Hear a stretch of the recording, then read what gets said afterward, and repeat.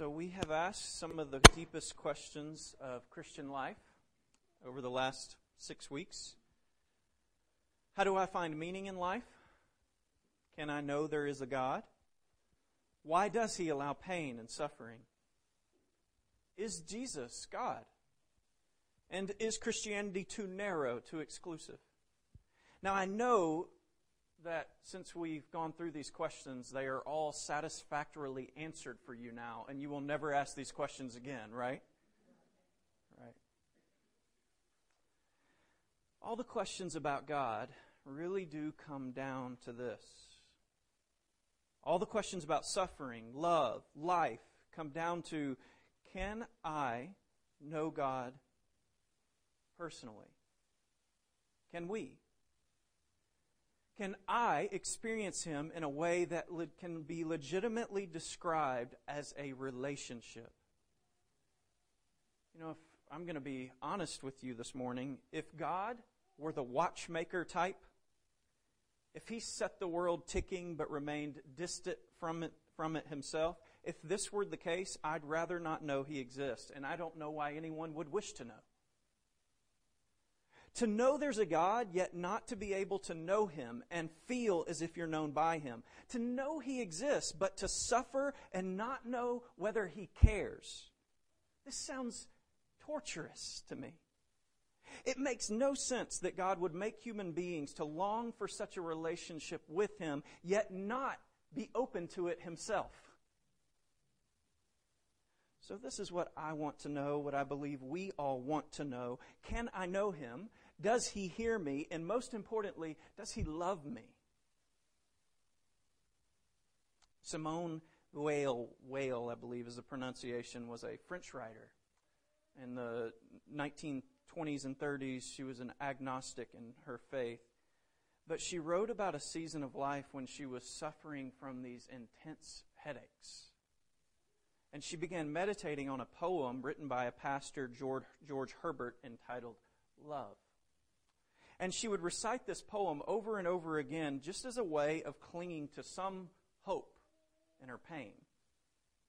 And during one of these moments, she realized that even doing this was a sort of prayer. She was reciting it over and over in a way, this rhythm that became a kind of prayer. And she says in this moment, Christ Himself came down and took possession of me. In my arguments about the unsolvable problem of God, she says, I had never foreseen the possibility of that, of a real contact, person to person, here below, between a human being and God. This is what we're asking about this morning.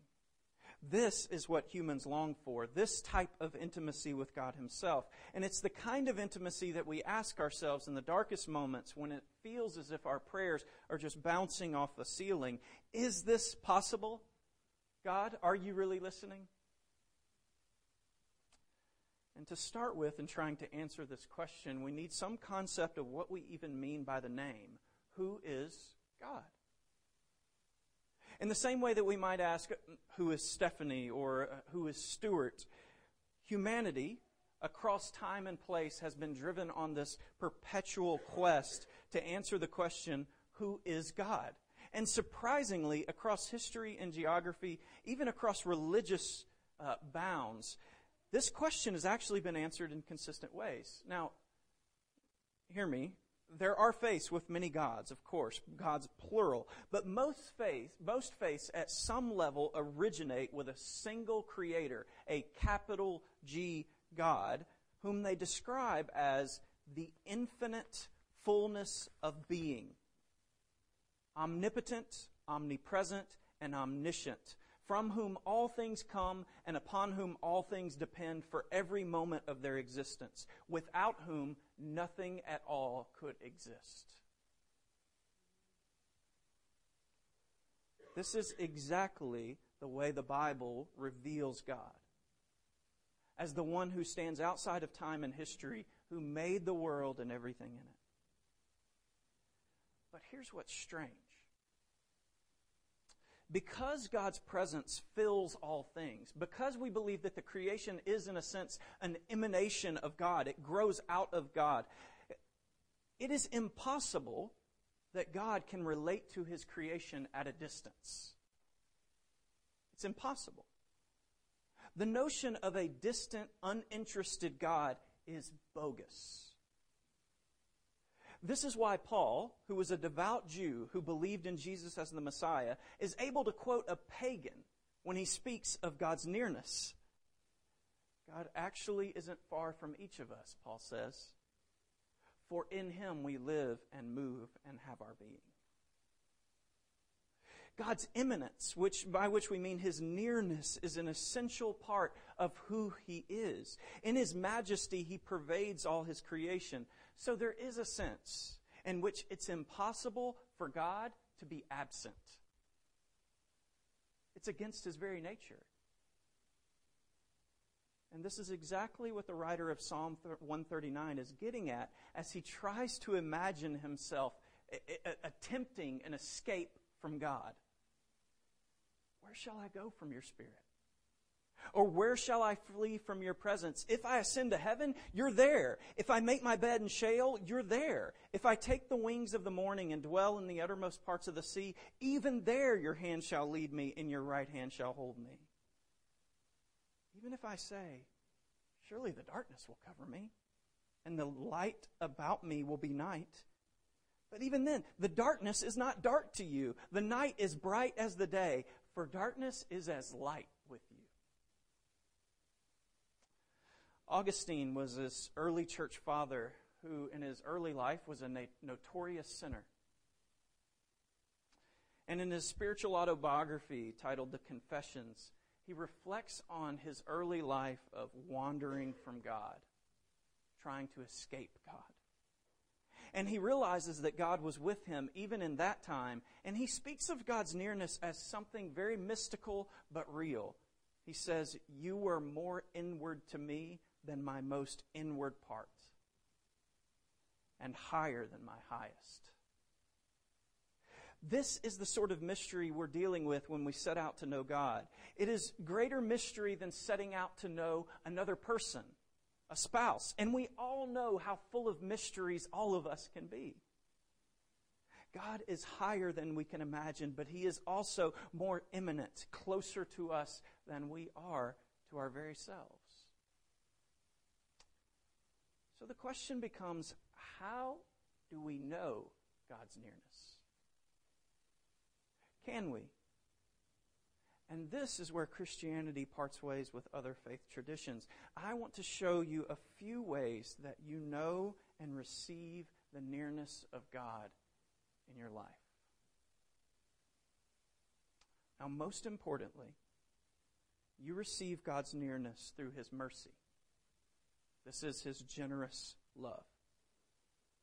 Now, God is the essence of beauty and goodness. The Bible has this catch-all term to describe God and all His unique wonder and perfection. And this catch-all word is holiness. As much as God is incapable of being absent, He's also incapable of committing evil, incapable of ugliness of any kind. God is the embodiment of truth and of love. But we all know that this isn't the case with us. As one author put it, to know oneself is above all to know what one lacks. It's to measure oneself against the truth, against ultimate goodness and love, and to come up short. Have you ever had the experience of being around someone whom you know is just better than you? You ever experienced this? They're a better person. They're a better parent. They're a better athlete. They're smarter. They're better at the work that you both do. Or they're just more attractive. In one way or another, they're just better than you.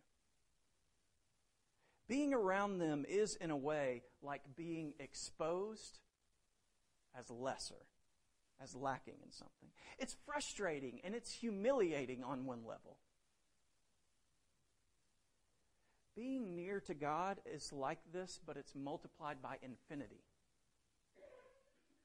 It's impossible that we can experience God's nearness and not at the same time experience at least some subconscious awareness of what's lacking in us, that we come up short over and over. Most of us, if we're truthful, we hate this about ourselves. We hate that we come up so short. We learn to live with our failures, of course, we have to. We might even have a special affection for our own failures simply because they're ours. It's like that family member that they're crazy, but they're family, right? But we still don't like these things about ourselves, which means we don't completely like ourselves. And this makes it impossible for us to imagine how God will ever completely and utterly love us. How could God embrace us without turning up his nose just a little bit as he does it? God's goodness is on the level of being terrifying, thoroughly humiliating, unless God does something to remove our fear. There's only one way we can know God's nearness and not be afraid of it. That is, if his nearness is a presence of mercy and of generous love. If God comes to us with anything less than this, we will be ruined, and we need to know this. If we receive his presence as anything less than abundant love and mercy, we will experience a taste of hell, because hell is a place where God's holy love has not been received as mercy. Unable to completely escape God, those in hell experience his holiness as punishment, as terror. But this is worlds away from God's desire. God bridged heaven and earth so that we would know his presence as a presence of love. His nearness is a nearness of forgiveness for our darkest hours, and his embrace is the light that casts out the darkness in us. And we will never know freedom. We will never know a fullness of life unless we receive God's embrace for what it is. This is the foundation for knowing God. We cannot start anywhere else. His presence is a presence of mercy, of generous love. The meaning of your life is centered, and it must be centered on your redemption in Christ. He is the presence of God's mercy. As we're going to pray later in the Eucharistic meal, Jesus stretched out his arms on the cross and offered himself a perfect sacrifice for you, for the whole world, so that God might embrace you and the world in his mercy. So do you believe this? That God is near to you, and his nearness is a nearness of mercy, of generous love. Are you receiving the light of God's presence in such a way that it can expose and heal the darkness that's inside of you? The ways that you come up short. And like any relationship, you must know that this relationship with God, with his nearness, this is not a one-off event where you receive Jesus as your Savior and then you go on with life. No, this is a life of continually experiencing God's embrace. God is the lover who continually desires his beloved, who never grows weary of her. This is what God wants for you, that you would receive his love in all its fullness and that it would then spill over into all of your life. Like the couple that never falls out of love, whose love is renewed over and over again through all the decades of marriage, and it creates this happiness beyond them. God's mercy is to be the foundation for your life on which a house of love grows up. Don't you want to believe this in the deepest parts of your being? That God embraces you and that he loves you. That this is the meaning of your life, his redemption, his kindness. So this is where we start. To know God's nearness is to know his mercy. His generous love. But within God's embrace is also a calling. A calling to become who we are as God's beloved. So God says to us in our weakness and in the places where we come up short, He says, it's okay. But I refuse to leave you this way. I refuse to let you be less than you really are. And this is not a voice of consternation, as God says this, a voice of displeasure. It's still the voice of love saying this. I refuse to let you continue on this way. I'm going to take you somewhere, and I want you to go with me. So here's a second way that we know the nearness of God, and it's through obedience. We've become accustomed in our culture to talking about gifts with strings. We don't really see these things as gifts, and sometimes rightly so. Sometimes one person gives a gift, but what they really have in mind is some kind of exchange. The gift becomes this underhanded weapon to get something that they want in return. But it is also true that the best gifts of life come with obligation.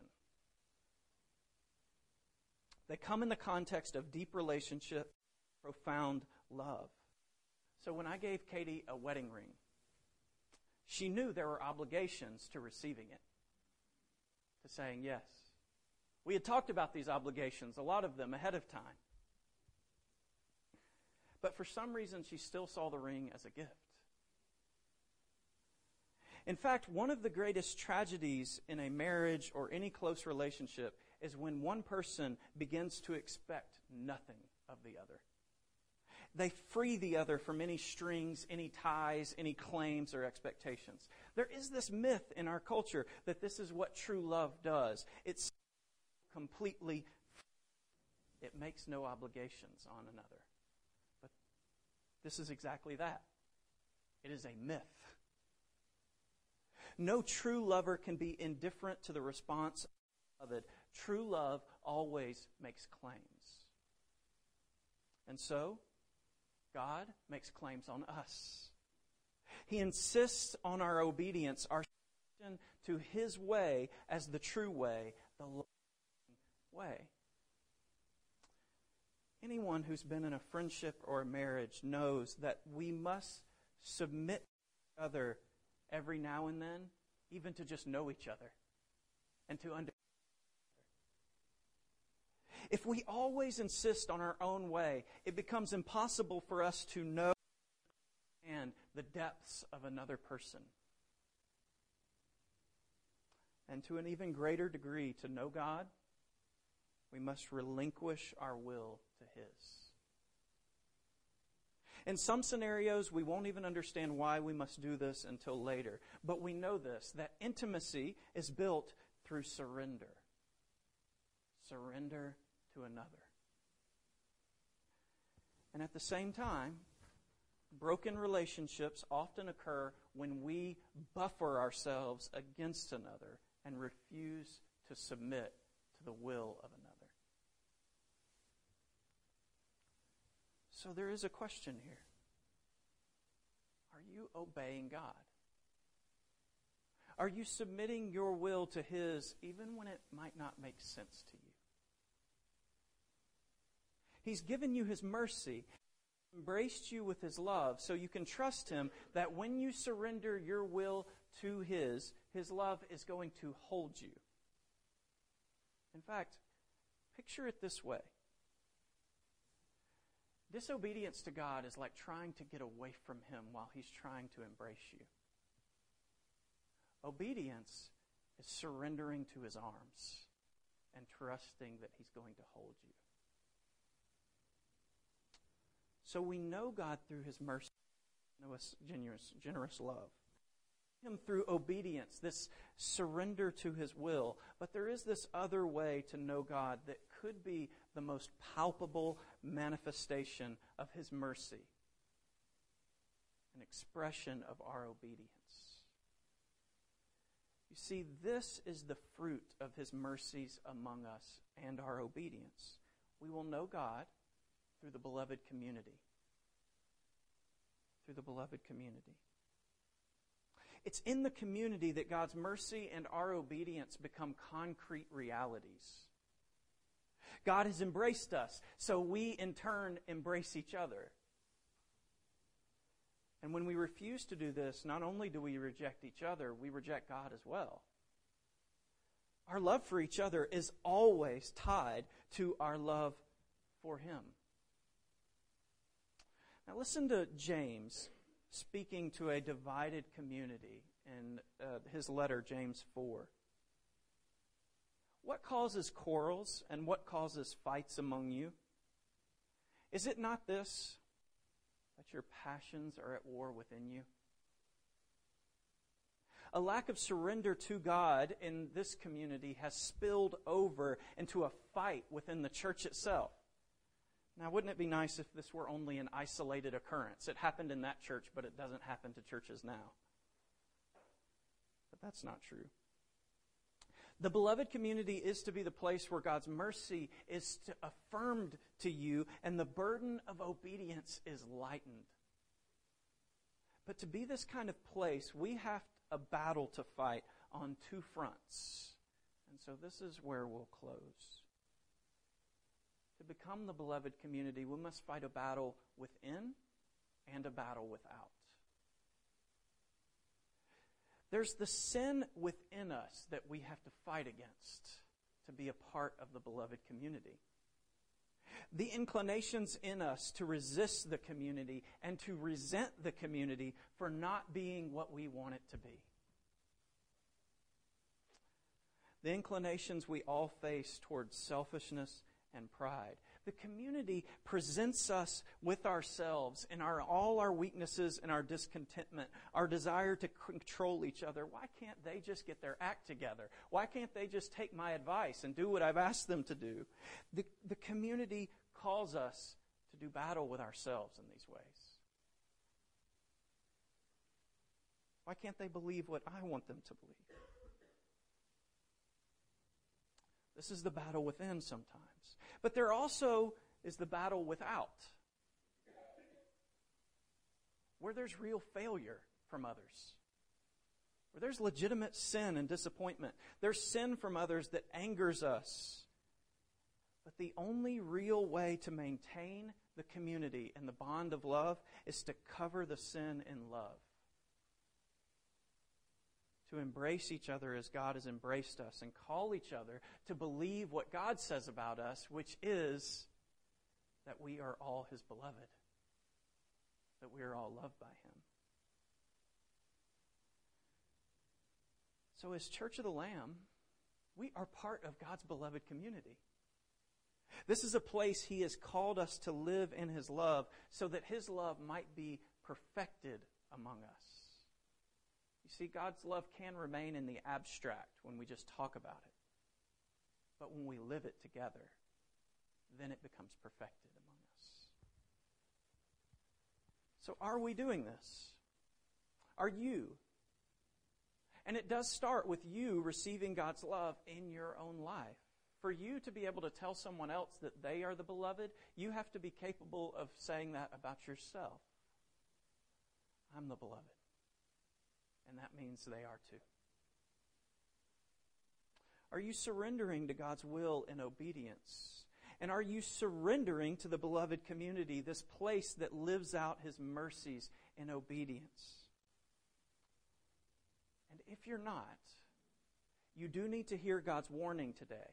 Because these passages, such as 1 John and James, end in warnings. That if you don't love a member of God's family, then neither can you love Him. We need to find a way to deal with this. Because when we don't, we block our ability to receive God's love in our own lives. So, are you receiving God's love? Are you surrendering it to Him? Are you allowing God's love to become manifest in this community that He has called you to? Let's pray. Our Father, we thank You for being near to us in Your love. for embracing us with your mercy, for drawing us close to you through obedience, and for giving us the community of love, this place where your love abides, where we experience your love in concrete ways. Would you let your love grow up here? In the name of the Father, the Son, and the Holy Spirit. Amen.